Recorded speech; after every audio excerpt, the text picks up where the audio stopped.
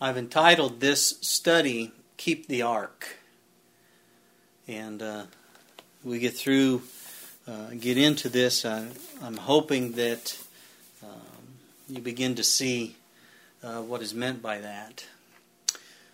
I'm sure I'm not the only one who has noticed that spiritualism is becoming more and more prominent in our world today, as the devil's putting the finishing touches, I believe, upon his great and final deception to deceive, the very elect if he can. Most all forms of media are dominated, it seems, with wizardry or sorcery or magic and illusions of one kind or another. Has anyone noticed that? I mean, I'm not into watching all that stuff, but I pick up on it. And while such things become more widespread, it's nothing new, really. It's just more prominent today. Because you see, the devil's running out of time. Yeah, it is. It's more in your face today. It's not behind the cloaks, it's not behind the veils. It's right out in the open now. But it's nothing really new, see. Satan used a form of spiritualism on Eve in the garden to lead her to disobedience. And the devil uses forms of spiritualism. What he's doing, he's wanting to gain entrance into the mind. And then he can plant suggestions, suggestions of doubt, suggestions of disobedience to God that may be carried out now or later. See, those seeds. And there is a supernatural power that is manifested in spiritualism. And this is spoken of all throughout the Bible. Incredible instances. Idols were worshipped because they were mistaken for having the power of a particular god, and thus thought to be a god or God. See? For example, the Philistines mistakenly thought that all of Israel's power and supernatural manifestations originated from the Ark of the Covenant. And anyone who possessed that Ark of the Covenant would rule the world. There was a movie that came out many years ago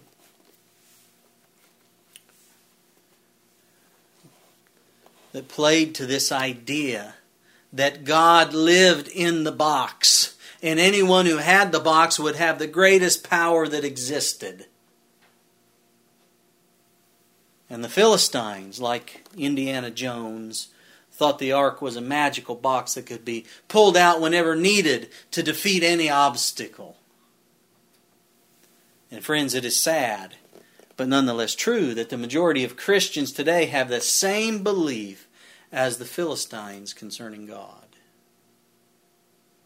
As long as they keep the ark that contains God, they can be invincible. Well, my question to consider, friends, is will Christians learn the lesson of the Philistines or partake of the plagues? I want to go back to that time. I want to go back to the time of David and take a look at the lessons that God has been trying to teach us for so long, beloved. If we learn the lesson, we will keep the ark as God would have us, and not like the Philistines, as we'll find out. I want to begin in 2 Samuel chapter 5. 2 Samuel chapter 5, in particular verse 1. I'm going to try to read without my glasses. These glasses are giving me fits today for some reason. So please bear with me. Well, yeah, glasses or the eyes. I don't know, it might be a little bit of both. Here we have David. He's already king of Judah, but he becomes the king over Israel. It says there in verse 1, Then came all the tribes of Israel to David unto Hebron, and spake, saying, Behold, we are thy bone and thy flesh. In other words, we are thy brethren. You see, there had been that division. You had Judah, and then you had Israel as two separate kingdoms, and they're coming together. And verse 2 says, Also in time past, when Saul was king over us, thou wast he that leddest out and broughtest in Israel. And the Lord said to thee, Thou shalt feed my people Israel, and thou shalt be a captain over Israel. So all the elders of Israel came to the king of Hebron, and King David made a league with them in Hebron before the Lord, and they anointed David king over Israel. This says a league. It means a covenant. They made an agreement. Verse 4, David was 30 years old when he began to reign, and he reigned 40 years.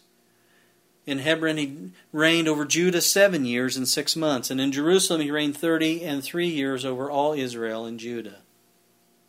And the king and his men went to Jerusalem unto the Jebusites, the inhabitants of the land, which spake unto David, saying, Except thou take away the blind and the lame, thou shalt not come in hither, thinking David cannot come in hither. Nevertheless, David took the stronghold of Zion, the same as the city of David. And this is a description here of David taking Jerusalem. And it becomes the city of David. So we see here we had division amongst God's people. And God anoints David to be king. He becomes king of Judah, and later on, the death of Saul, Israel comes to their senses, so to speak. And they say, hey, we are all brethren. And they anoint David king of Israel as well, and he reigned over Israel, including Judah, for 40 years. Isn't that interesting? The number 40, how it comes up throughout the Bible. And so David goes and he takes Jerusalem, and then becomes the city of David. I want to go from there to 2 Samuel. Let's go to chapter 6. Because with the unity that we see starting to come about in Israel, David, being anointed of God and a lover of God, wants to bring God to his city, wants to build God a temple, you remember. That was his goal. And so there's a very interesting thing here that's brought out. Though David loved God, he misunderstood God. You got to remember too, David had spent time with the Philistines, if you'll recall. I encourage you to read 1st, 2nd Samuel and study this out. David had fled from Saul. Saul was trying to kill David. David spent time with the Philistines, and by beholding, you do become changed, friends. And so David picked up some thoughts of the Philistines, and this is one of the things, God in a box, so to speak. Some of that attitude, some of that influence had rubbed off.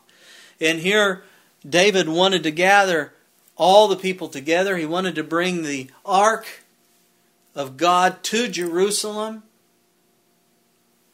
We pick it up in chapter 6.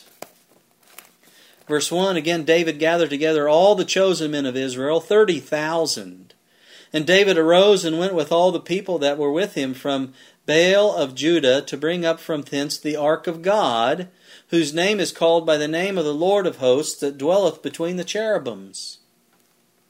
The Shekinah, friends. And they set the ark of God upon a new cart. Oh, isn't that nice? Now, it was good, wasn't it? It was good to want to bring God to the city of David and build a temple for God, a structure for God, no longer to be in Shiloh, but to bring it into the capital, the city of David. But they didn't go about the transfer correctly, did they? Now, of course, we're going to make a new cart to put the ark upon, right? It's not going to be some old ox cart. And they thought, well, that's going to show how we respect God. It's going to be new. And they set the ark of God upon a new cart and brought it out of the house of Abinadab, and that was in Gibeah. And Uzzah and Ahio, the sons of Abinadab, drove the new cart. And they brought it out of the house of Abinadab, which was at Gibeah, accompanying the ark of God, and Ahio went before the ark. And David and all the house of Israel played before the Lord on all manner of instruments made of fir wood, even on harps and on psalteries and on timbrels and on cornets and on cymbals. They're making a big show of it, aren't they? They're overjoyed by this. And when they came to Nachon's threshing floor, Uzzah put forth his hand to the ark of God and took hold of it, for the oxen shook it.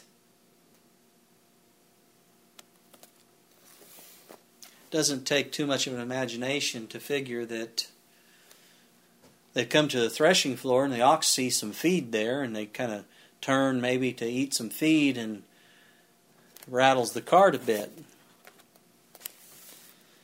And Uzzah takes hold of the ark. Was that a mistake? Well, look at verse 7. And the anger of the Lord was kindled against Uzzah, and God smote him there for his error, and there he died by the ark of God. And David was displeased because the Lord had made a breach on Uzzah, and he called the name of the place Perez Uzzah to this day. And David was afraid of the Lord that day. Isn't that interesting? And said, how shall the ark of the Lord come to me? So David would not remove the ark of the Lord unto him into the city of David, but David carried it aside into the house of Obed-Edom the Gittite. Now this is where it gets even more interesting, friends. Verse 11. And the ark of the Lord continued in the house of Obed-Edom the Gittite 3 months. And the Lord blessed Obed-Edom and all his household. And it was told, King David saying, the Lord hath blessed the house of Obed-Edom and all that pertaineth unto him because of the ark of God. So David went and brought up the ark of God from the house of Obed-Edom into the city of David with gladness. So here you have good intentions, don't you? Isn't this a story of good intentions? You know the old saying, the road to hell is paved with good intentions? We may have good intentions, but those intentions may not be righteous ones. Have you ever thought of that? I'm sure Uzzah had good intentions, but it was an unrighteous error it was an error. Cost him his life. It was good for David to bring the ark of God to Jerusalem. But you see, Uzzah, he actually acted rashly. And that's kind of the way, you see, they were looking at the ark kind of the way that the Philistines had looked at it. As God in a box, as some supernatural power in a box. And if you just have that box, you've got all power of the universe, see? You can pull that power out anytime you want.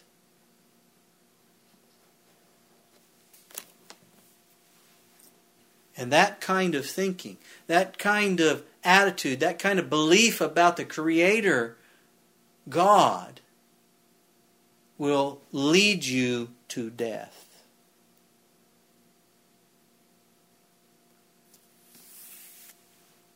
The same account is found in 1 Chronicles chapter 13. I invite you to take your Bible. Let's go there. Maybe we'll find a few different things here.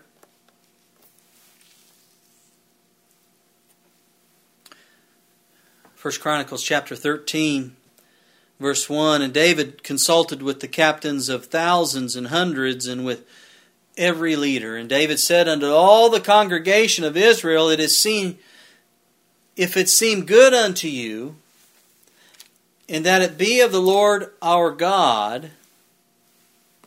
Sorry, friends, I have to get my glasses.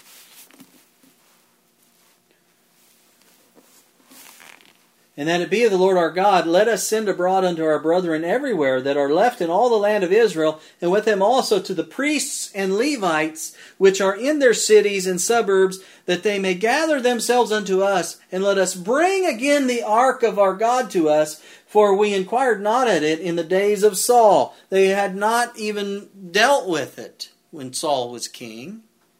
Now, the Levites were to be in charge of the sanctuary, to take care of these things. You'd think of all people, they would know how to transfer the ark of God. God was very specific about that to Moses. Read about it in Leviticus.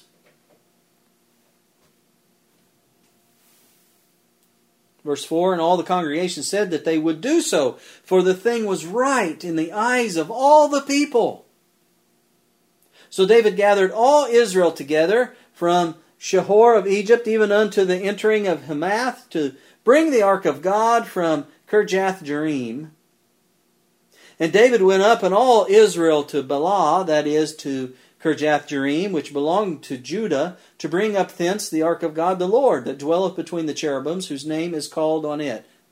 Again, a reference to the Word, the Shekinah glory, God.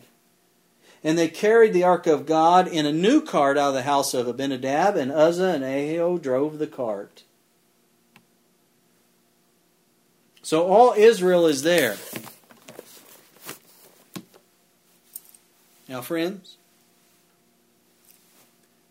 it is right, and David says so in the Psalms, it is right and it is good for brethren to be in unity. But if you're in unity for unrighteous means, good intentions, but doing things wrongly, that's not a good goal, is it? There's a call throughout for unity of the church, unity, but can two walk together lest they be agreed? Oh, let's put aside our differences and let's just be joined together in unity. The ecumenical movement. The synagogue of Satan trying to pull all the churches together in unity. And we see it in Adventism as well. But we got to be unified upon the foundation of truth. Otherwise, we're not a member of God's holy people. We're not a member of His true church. Because Jesus is the head. And He's the pillar of truth in the church. But here's a call of unity. Let's bring everybody together. Israel's come together. They anointed David king. So David is king over all tribes now. Let's bring the ark forth. He's got everybody together. They're having a big celebration. Chapter 13, verse 8. And David and all Israel played before God with all their might, and with singing, and with harps, and with psalteries, and with timbrels, and with cymbals, and with trumpets. And when they came unto the threshing floor of Chidon, Uzzah put forth his hand to hold the ark, for the oxen stumbled, it says here. And the anger of the Lord was kindled against Uzzah, and he smote him because he put his hand to the ark, and there he died before God. And David was displeased because the Lord had made a breach upon Uzzah, wherefore that place is called Perez Uzzah to this day. And David was afraid of God that day, saying, How shall I bring the ark of God home to me? So David brought not the ark home to himself to the city of David, but carried it aside into the house of, here's this guy again, Obed-Edom the Gittite. And the ark of God remained with the family of Obed-Edom in his house 3 months, and the Lord blessed the house of Obed-Edom and all that he had. Very interesting. We've got a contrast here. Uzzah died because of his unrighteous behavior. All the Levites knew, it was in the law of God, you do not touch the ark of God. They had rods that they slid through the sides of the ark, and that's how you carried the ark. Of course, it was to be covered up. It was to be carried by hand by the Levites, not put on a cart. So Uzzah died because of his behavior. Now I want you to notice something. Obed-Edom didn't die. And the ark is in his house. So you could say Uzzah died because of his behavior, but Obed-Edom lived because of his. He was in the presence of God. He kept the commandments. He kept the ark not only in his home, but in his heart.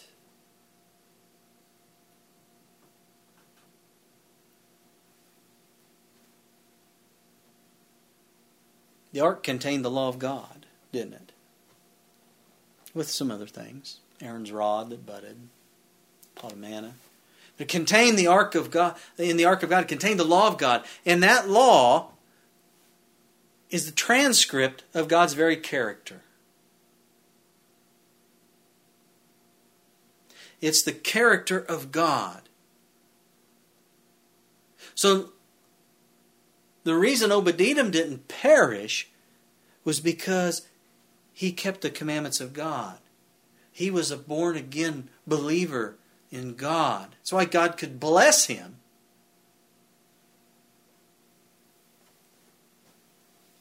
He had the law of God written in his heart. See? So not only did he have the Ark of the Covenant in his own home, the presence of God in his own home, he had the presence of God in his heart. And God blessed him. Let's go to Psalms 101. Psalms 101, and in particular verse 6. There's a striking contrast between Uzzah and this guy Obed-Edom. And I hope we're learning lessons here. A lesson that God was trying to, God said, let them make me a sanctuary that I may dwell among them. He was trying to teach us that He can dwell within each of us. Are we going to learn that lesson? Psalms 101 and verse 6.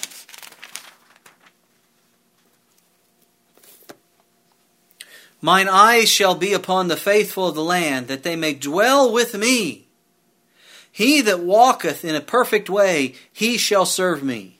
Isn't that interesting? This is a character trait. This talking, how could Obed-Edom not perish? I mean, the Ark of the Covenant's right there in his home. It's not in the sanctuary. It's in his home. Friends, let me ask you a question. What was the first church in this world? Wasn't it not in Eden? Wasn't it not in the home of Adam and Eve? Isn't that really the foundational stone of the church is the family? Where the father, husband is the priest of the household? Is not God to exist in our homes? Pretty evident that He didn't exist in Uzzah's home. But He did exist in Obed-Edom's home. And here in Psalms, it says that God's eyes shall be upon the faithful of the land, that they may dwell with me. Obed-Edom was faithful to God. Uzzah was unfaithful to God.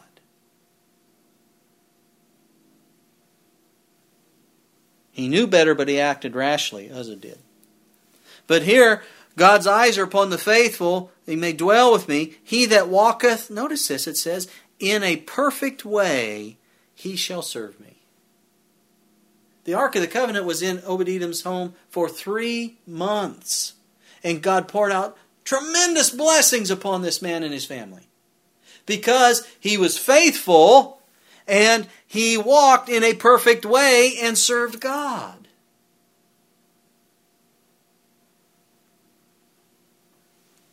Isn't that right? Do you see that? Let's go to Matthew 5, verse 48.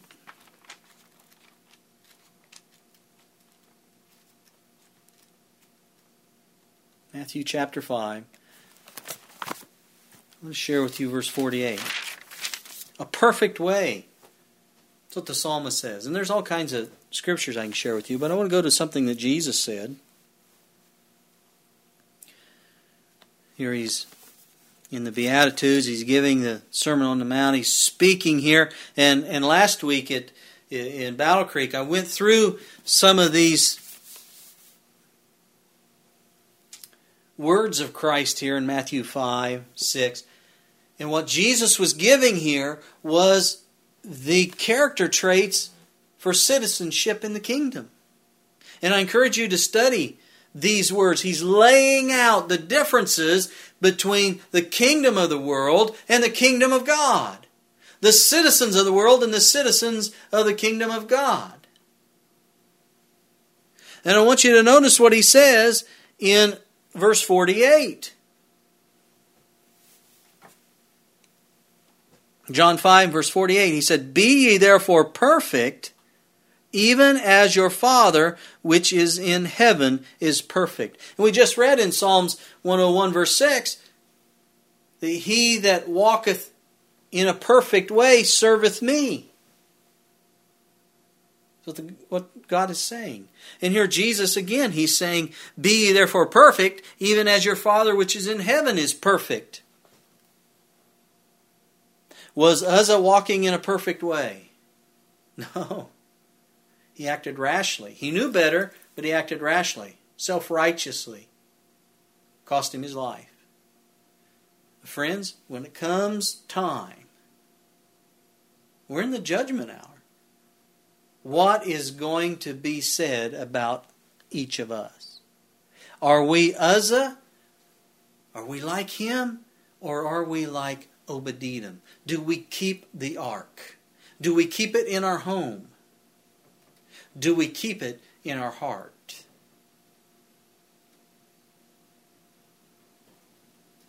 And Jesus here, he says, "Be ye therefore perfect, even as your Father which is in heaven is perfect." I'll share with you a quick note here. It's from manuscript 34. It was written in 1899. It says, "The Lord requires perfection from His redeemed family. He calls for perfection in character building."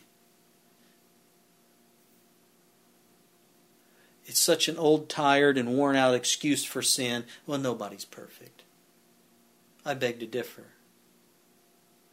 Jesus Christ was perfect.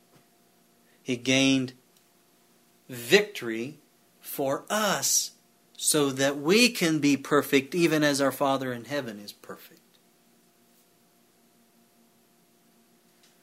She goes on here, she says, we're talking about the ark here. It was in the home amongst the family of Obed-Edom. And you could tell that he'd raised his family correctly with the love of God. And the love of God was alive in his heart and in his family. It starts in the home, doesn't it? Now notice she goes on in this. She says, fathers and mothers especially need to understand the best methods of training children that they may cooperate with God.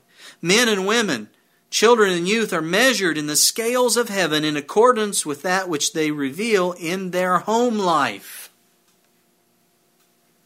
A Christian in the home is a Christian everywhere. Amen. Religion brought into the home exerts an influence that cannot be measured. I'll guarantee you, if that Ark of Covenant was put in Uzzah's home, he'd be dead, probably with his whole family. But in Obed-Edom's home, where God reigned in his heart, not only was the Ark of the Covenant physically in his home, but it was alive in his heart, in the hearts of his family members, and God poured out blessings upon him so that all of Israel saw them. All of Israel testified to that. All of Israel came to David and said, the ark is in the home of Obed-Edom, and God is blessing him. For one reason that David needed to hear that, David was afraid of God. Here they seen a manifestation of supernatural power. The Philistines believed, because God was in the box, remember, striking Uzzah dead. It terrified David, because though David loved God, he still wasn't quite completely converted to righteous behavior.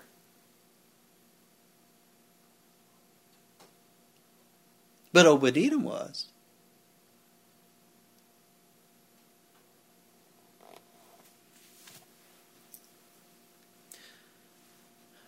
Friends, we need to keep the ark. We need to keep the ark in our home, amongst our family. But before we can do that, we have to keep the ark in our hearts. When you do that, you can walk perfectly. Obed-Edom did.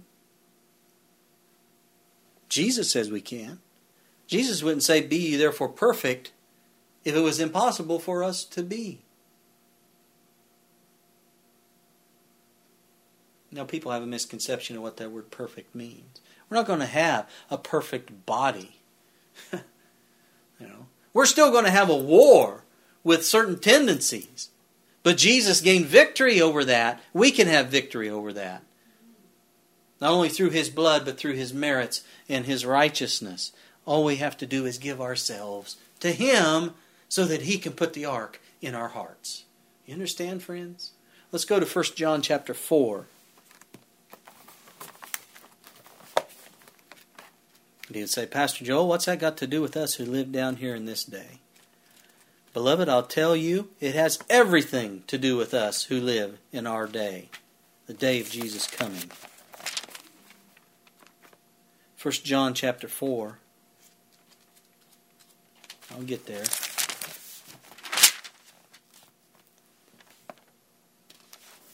First John 4. Let's begin with verse 7. 1 John 4, verse 7. Beloved, and this is something that I was speaking to today in Sabbath school, if you missed it. Talking about, God hasn't called us to be and please don't misunderstand me, because there are righteous principles, there's tact, there's methods of love, how you show your love, etc. But God has not called us to be the food police, the dress police. You see what I'm saying? God has called us to love one another as He has loved us. And this is what John's saying. He says in verse 7, Beloved, let us love one another, for love is of God. Now that love there is agape. It's a charity. It's a brotherly tenderness and care for one another. And everyone that loveth is born of God and knoweth God. He that loveth not knoweth not God, for God is love. Obed-Edom had the love of God in his family. God blessed him and poured out blessings upon him and his family. The love for God that Uzzah had was as the Philistines. God is in a box. We control God. We have that box. We have all power to do whatever we want. We will defeat all of our enemies.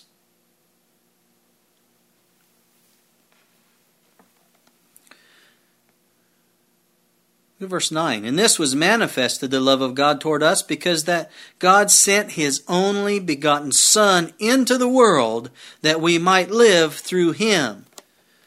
Live through Him. Through His righteousness. Through His grace. His merits.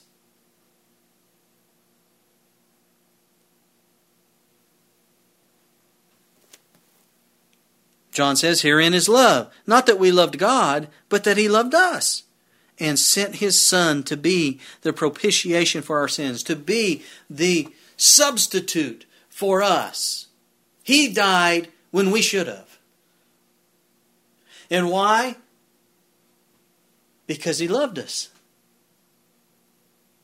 He had that charity, that love, that brotherly tenderness, that care for us, esteemed us better than Himself.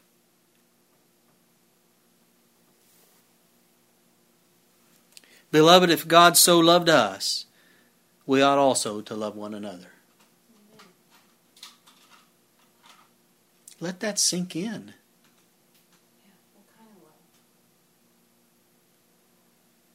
Beloved, if God so loved us, we ought also to love one another. No man hath seen God at any time. If we love one another, God dwelleth in us, and His love is perfected in us. Wow. There's that P word. Hereby know we that we dwell in Him, and He in us, because He hath given us of His Spirit. And we have seen and do testify that the Father sent the Son to be the Savior of the world. Whosoever shall confess that Jesus is the Son of God, God dwelleth in Him, and He in God.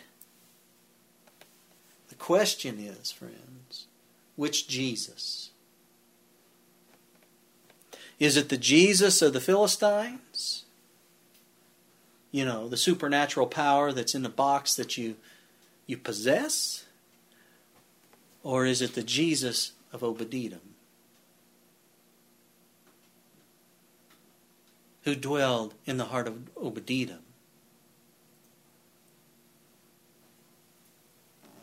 And the apostles, John here, experienced it. And we have known and believed the love that God hath to us. See? God is love. And he that dwelleth in love dwelleth in God, and God in him.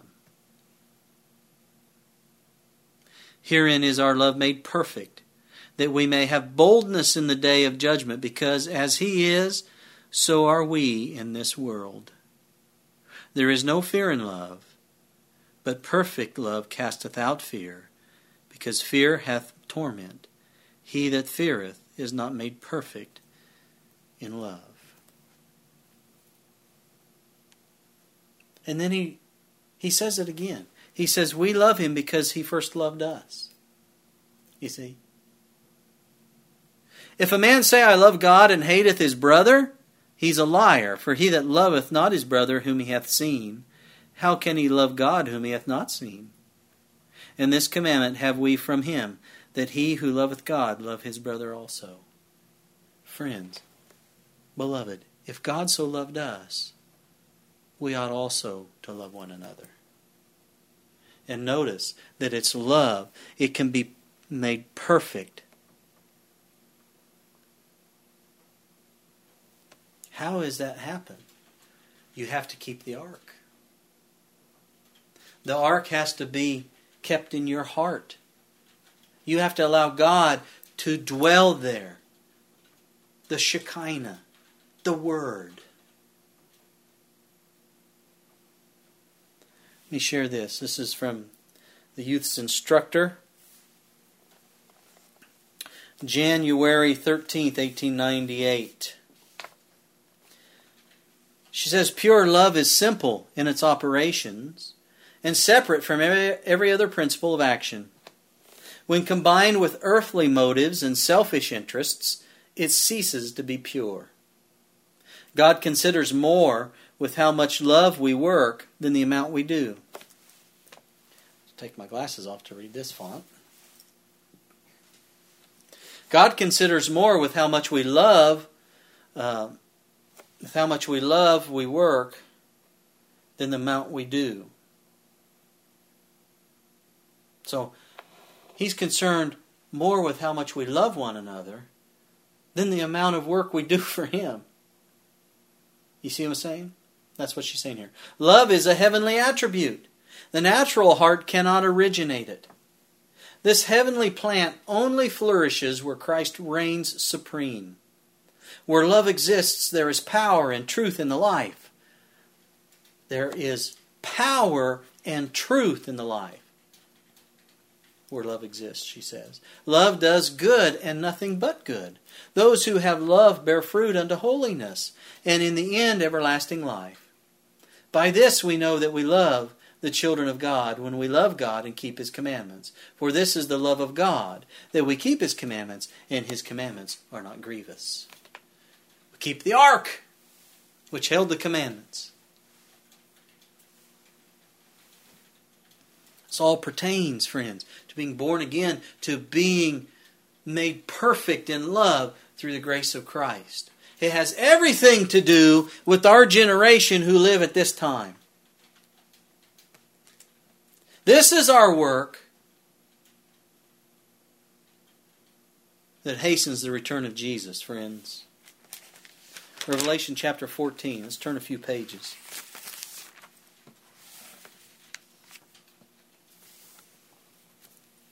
Revelation 14, beginning with verse 1. Here is a distinct people. These are the people who have been perfected through love, that love of Christ. These are the people who walk in a perfect way because they have kept the ark in their hearts. God dwells there. See? And I looked, and lo, a lamb stood, just John speaking again, in vision. I looked, and lo, a lamb stood on the Mount Zion, with him 144,000, having his Father's name written in their foreheads. You go back to the original writings and you look at that, and it says, having the Father and the Son's names written in their minds, the character of the Father and the Son written in their foreheads, in their minds. In their heart and minds. These are people that have that ark. Have the character of God. John sees them there. And I heard a voice from heaven as the voice of many waters, and as the voice of a great thunder. And I heard the voice of harpers harping with their harps. And they sung as it were a new song before the throne and before the four beasts and the elders. And no man could learn that song, but the 144,000 which were redeemed from the earth. It's because it's a new song. It's a song of perfected love in the heart. And each one of us have the opportunity to have that love perfected in our heart. Each one of us who can hear my voice and see me has an opportunity to be among these people. To carry the ark the way God intended in our hearts. And they sung as it were a new song. A new song, a new testimony. A generation of people who have overcome, who have love perfected in their hearts, who carry the ark of God in their hearts, like Jesus did. These are they which were not defiled with women, for they are virgins.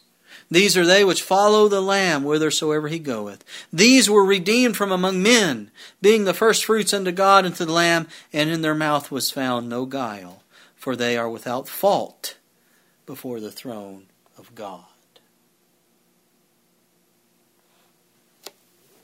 Uzzah was at fault and was stricken by God. Obed-Edom was without fault. He walked in a perfect way with God. These people, described here in these first 5 verses, are a generation of people who walk in a perfect way, following Jesus wherever He goes.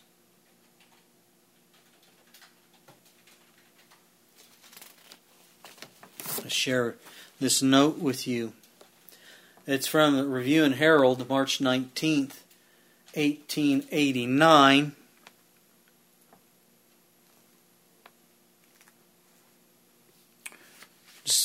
speaking about here, Revelation 14, verse 5, first 5 verses. She says, John saw a lamb on Mount Zion, and with him 144,000, having his Father's name written in their foreheads. They bore the signet of heaven. They reflected the image of God. They were full of the light and the glory of the Holy One. If we would have the image and superscription of God upon us, we must separate ourselves from all iniquity. We must forsake every evil way. And then we must trust our cases in the hands of Christ. While we are working out our own salvation with fear and trembling, God will work in us to will and to do of His own good pleasure. Well, you must do your part, yet it is God that must give you aid and sanctify you. Christ makes us penitent that He may forgive us. We have an idea that we must do some part of the work alone. We have thought that there are 2 or 3 steps that we must take without any help or support, but this is not so.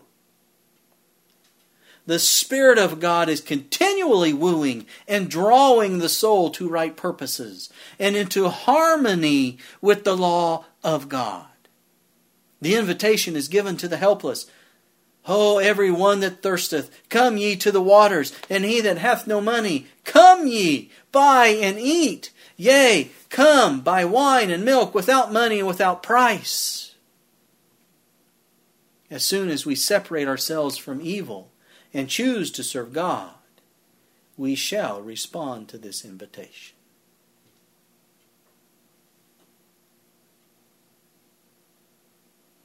We shall respond to this invitation.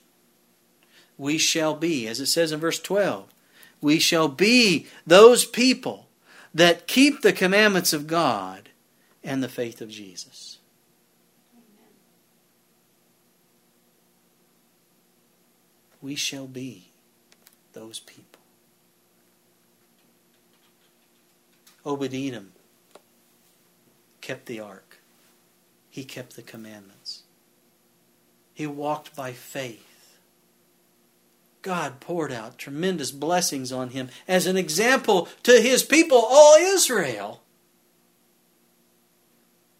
that God dwelt in his, not only in His home and the ark, but in His heart and in His family. Friends, it starts at home. It starts at home. Turn a few chapters to Revelation 22.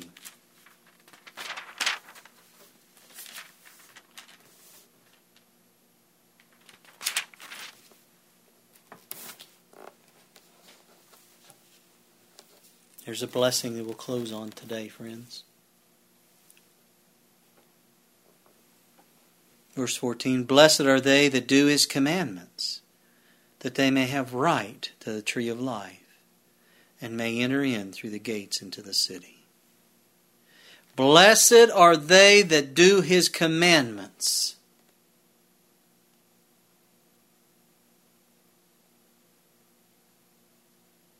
All kinds of witnesses ran to David to tell David that the ark didn't kill Obed-Edom. Not only did the ark not kill Obed-Edom or any of his family members, but God has poured out tremendous blessings upon Obed-Edom. And by the way, friends, these are the only 2 places in the Bible that you find this man's name. I'll tell you one thing. I look forward to meeting this man when Jesus returns. I want to know Obed-Edom. I'd like to meet him. I'd like to talk to him. God poured out blessings upon him because he kept the ark in his heart. And not only are those who keep His commandments blessed, but they have a right to the tree of life and may enter in through the gates of New Jerusalem. That ark, David learned his lesson. He learned his lesson. He went back to the Levites. They got out the law. They read it. They repented of the terrible mistakes they had made. And then the ark was lifted up. It was transported according to God's will, God's specifications, into Jerusalem. Friends, the only way that we're going to enter into the New Jerusalem is if we carry that ark according to God's specifications in our hearts. And we can walk into the city. We will have a right to the tree of life. Doesn't that sound good? Is that what you want? Begins in the home. Begins with your own hearts. We read these words in verse 17. And the Spirit and the bride say, Come. And let him that heareth say, Come. And let him that is athirst come. And whosoever will, let him take the water of life freely. Friends, there's only one way to get the ark in your heart. You have to come. You have to come to Jesus. You have to give yourself to Him. Then you can keep the ark in your heart, just as Obed-Edom did. I invite you to bow your heads with me. Let's ask the Lord to place His ark, His character, His commandments in our hearts right now.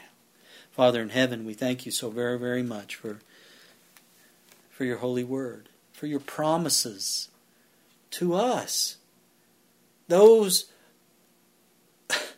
who lightly esteem at times your word or even care or are indifferent to what you have given us. Forgive us, Father. We come to you repenting of our sins and pray, Lord, that you will place your law within our hearts, place your love, your character within us. The righteous merits of Jesus, we pray, that you will clothe us with that robe. Lord said, so that we may have your love perfected in us, that we may walk in a perfect way, that we may have a right to eat of the tree, that we may bring that ark that's alive in our hearts into the city, as David brought the ark into Jerusalem.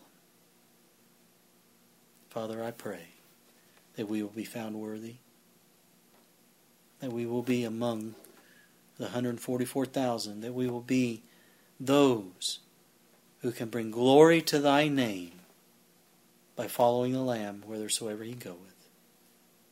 Father, please continue to be with us on this holy Sabbath day. Bless us, not because we're worthy, but because Jesus is. And we love Jesus. And we pray this in His name. Amen. Can we sing hymn 311 instead?